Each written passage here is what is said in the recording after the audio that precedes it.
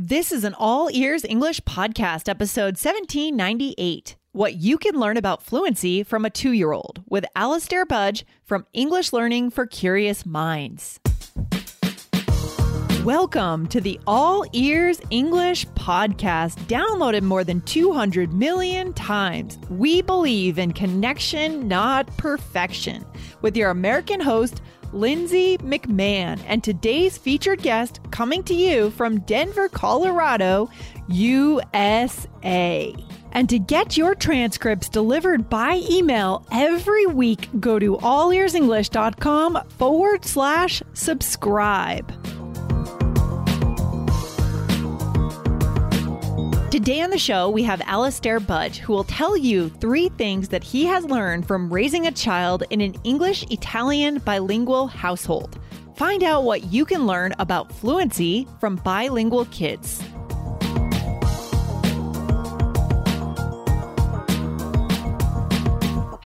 When you need mealtime inspiration, it's worth shopping Kroger, where you'll find over 30,000 mouth-watering choices that excite your inner foodie. And no matter what tasty choice you make, you'll enjoy our everyday low prices, plus extra ways to save, like digital coupons worth over $600 each week. You can also save up to $1 off per gallon at the pump with fuel points. More savings and more inspiring flavors make shopping Kroger worth it every time. Kroger, fresh for everyone. Fuel restrictions apply.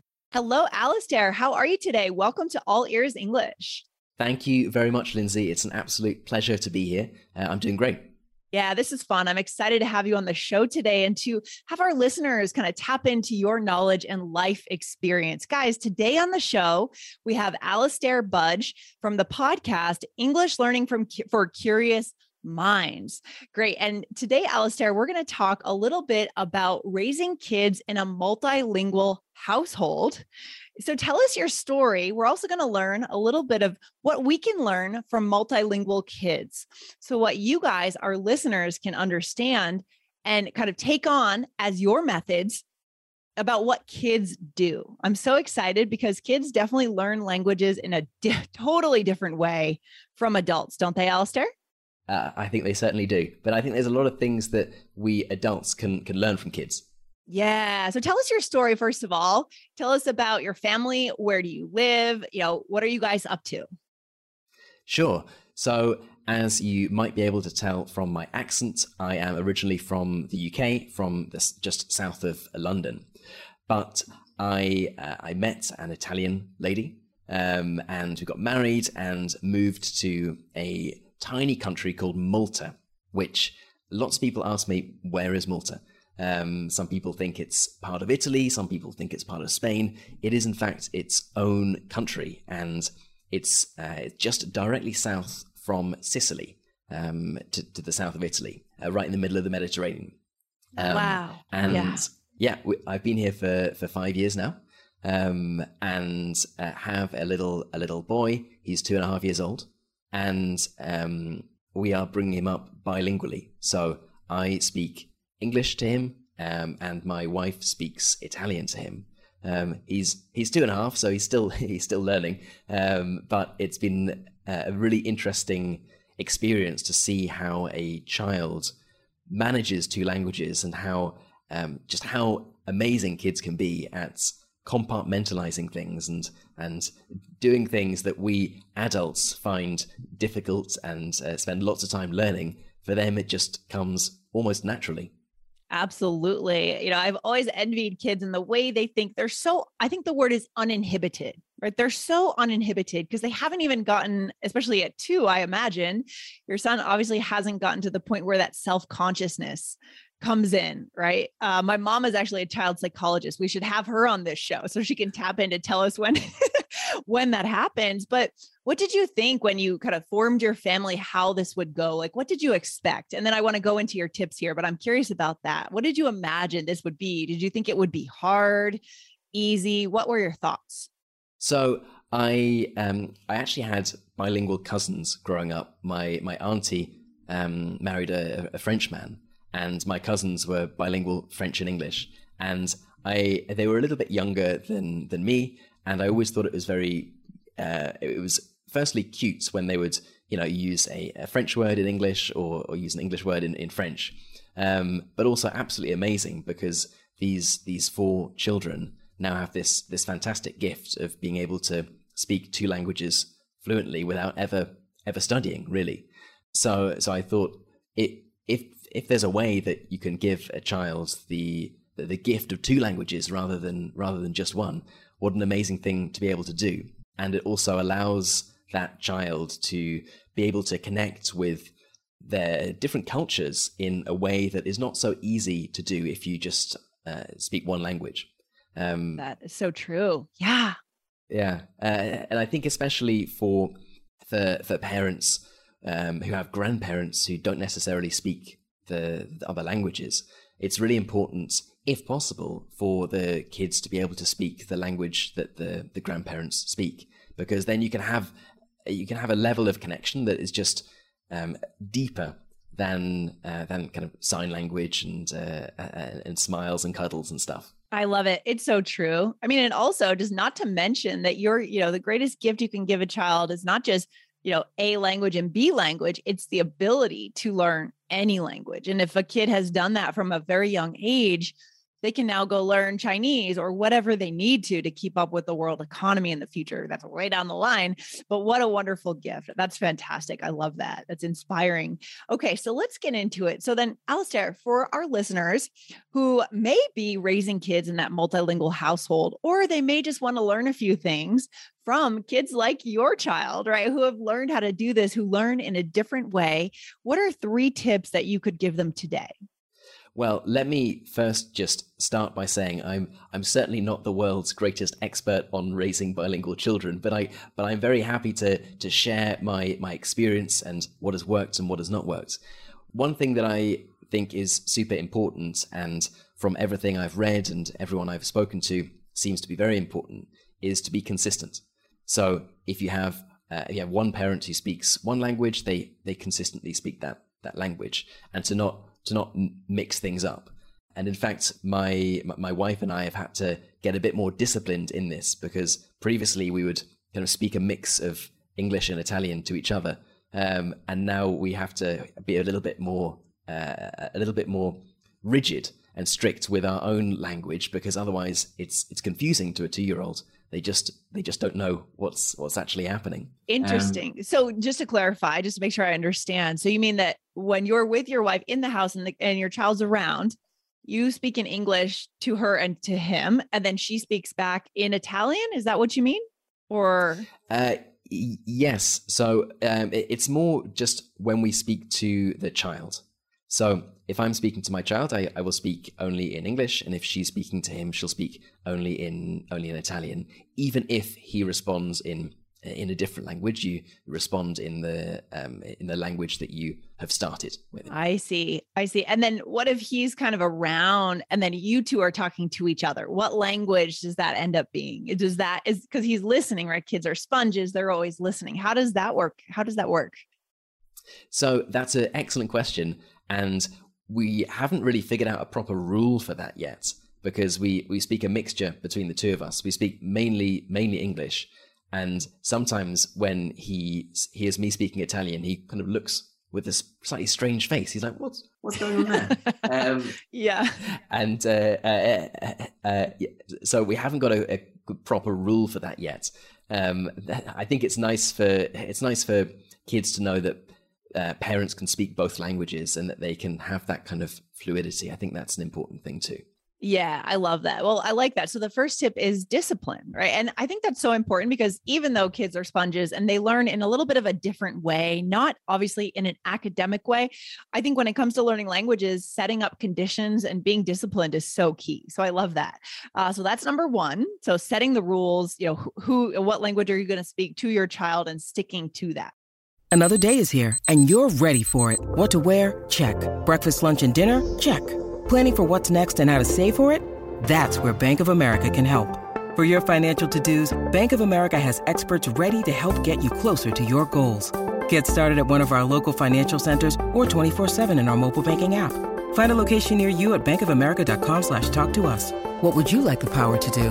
Mobile banking requires downloading the app and is only available for select devices. Message and data rates may apply. Bank of America NA, member FDIC. What would be your second tip here, Alistair? My second tip is more a tip on what language learners can take from children, and certainly what I've seen with my own child, is to listen out more for sounds rather than individual words. And let me just explain this in a little bit more detail. Yeah. So I was listening to a podcast the other day. I think it's called Deeply Human, where there was a lady who was an expert on accents and pronunciation, talking about why kids often have such relative ease at pronouncing words, and kind of they don't have accents in different languages. Right. And her theory on this, the theory that she was talking about, was because kids are listening out for particular sounds rather than focusing on the word. And if you're focusing on a particular word, you're projecting your own idea of how it should be pronounced based on your native language. Whereas if you're just focusing on the sound of what's being said, then you're much more likely to be able to recreate that sound. And I can tell you a funny anecdote about this, is that my wife and I heard a recording of our son speaking Serbian at nursery. And I'm not Serbian, my wife is not Serbian, no one we know is Serbian, but he has a Serbian teacher at his nursery, at his kindergarten, and she would occasionally speak words in Serbian to him, and he was there kind of speaking them back, parroting them back, apparently with a perfect accent in Serbian. Amazing. And this is him, like I'm sure any other child is doing. I'm not trying to claim that my son is anything special, but the fact that this child is listening out for the sounds rather than focusing on the words. He doesn't know what he's saying. He's just focusing on the sounds. So I think there's certainly a lesson for English learners there, and people who are conscious about their pronunciation, is to focus on the sound and what you're actually hearing, rather than worrying so much about the construction of the word. Yeah, I love that tip. And that's a funny story. I would have been amazed, right? You must have been shocked, like, whoa, oh my gosh, what's happening? Guys, this is a great tip, right? And just to highlight what you said, when we use vocabulary words and we go and we listen for them, we look for them, we're like filtering the new language through our old frames of our own language. Whereas if we can be more of a kid, listening for those sounds is kind of a more simple way to learn, but a more pure way to learn in a way, isn't it? I would definitely agree with that. Yes. Yeah, I love this. All right. So I'm excited to hear your third tip then. So the tip number 3 is also related to what language learners can take from kids. And that's really just to take joy in language. It's a really funny thing to see how a child can enjoy discovering new words and connecting with new sounds in an absolutely amazing way, that he hears a new sound or he hears a new word, doesn't matter whether it's in English or if it's in Italian, and has big smiles, and he wants to repeat these sounds. So I think the more language learners, the more listeners to this show can just take joy in the process of learning, the process of discovering new words and phrases. I think that will be a very important part, and people can get a lot of success by kind of being more like a child in that respect. Oh, I love that. That's beautiful. I love it. And, this goes along with our whole idea of connection, not perfection, because, maybe just seeking the joy in the moment of connection is the second step, right? The first step is the joy in the actual learning to learn. Right? I mean, that smile that comes on your son's face, and just wanting to acquire something new and having a sense of wonder like a kid. So that's your assignment for today, guys. We want to get you to go out there in the world and find the joy in just learning. And, I think a lot of times if we're stuck in our textbooks, in our rooms, this may not be as joyful. So that's why, we want to encourage you to go out and find new, more joyful ways to discover the language, not just learn it. I love it. So good, Alistair. Thank you for these 3 tips. This has been fantastic. Anything else that you'd like to share with our listeners as a closing? Sorry, I missed the last bit, Lindsay. No problem. Is there anything else you'd like to share with our listeners before we wrap up and let them know where they can find you? Sure. So as Lindsay said, I have a podcast. It's called English Learning for Curious Minds. You can find it wherever you get your podcasts, Spotify, Apple Podcasts, or wherever. So if you would like to listen to that, then just search English Learning for Curious Minds in your favorite podcast app. Yes, and we want to encourage you guys to follow Alistair's show. Check it out. Go and enjoy that. What do you cover on your show, Alistair? Just give us a little sense of, because your topics are interesting. They're different. You dig into all sorts of things in history. Tell us a little bit about what you cover on your show. Sure. So the best thing to do is to go to the search bar, either on your favorite podcast app or just on Google, and search for English Learning for Curious Minds. We make 2 new episodes every week, and there is a real wide range of subjects. Everything from who were the real Peaky Blinders through to the curious history of tea. So go and check it out. I'm sure you will find something that will be of interest to you. Okay, great. It was great meeting you, despite the connections. Yeah. All right, take care. Connection, not perfection. Yeah, connection. Exactly. Okay. All right, bye. Take care. Thanks so much for your time, Lindsay, and have a great day. Thanks for listening to All Ears English. Would you like to know your English level? Take our 2-minute quiz. Go to allearsenglish.com/fluency score. And if you believe in connection, not perfection, then hit subscribe now to make sure you don't miss anything. See you next time.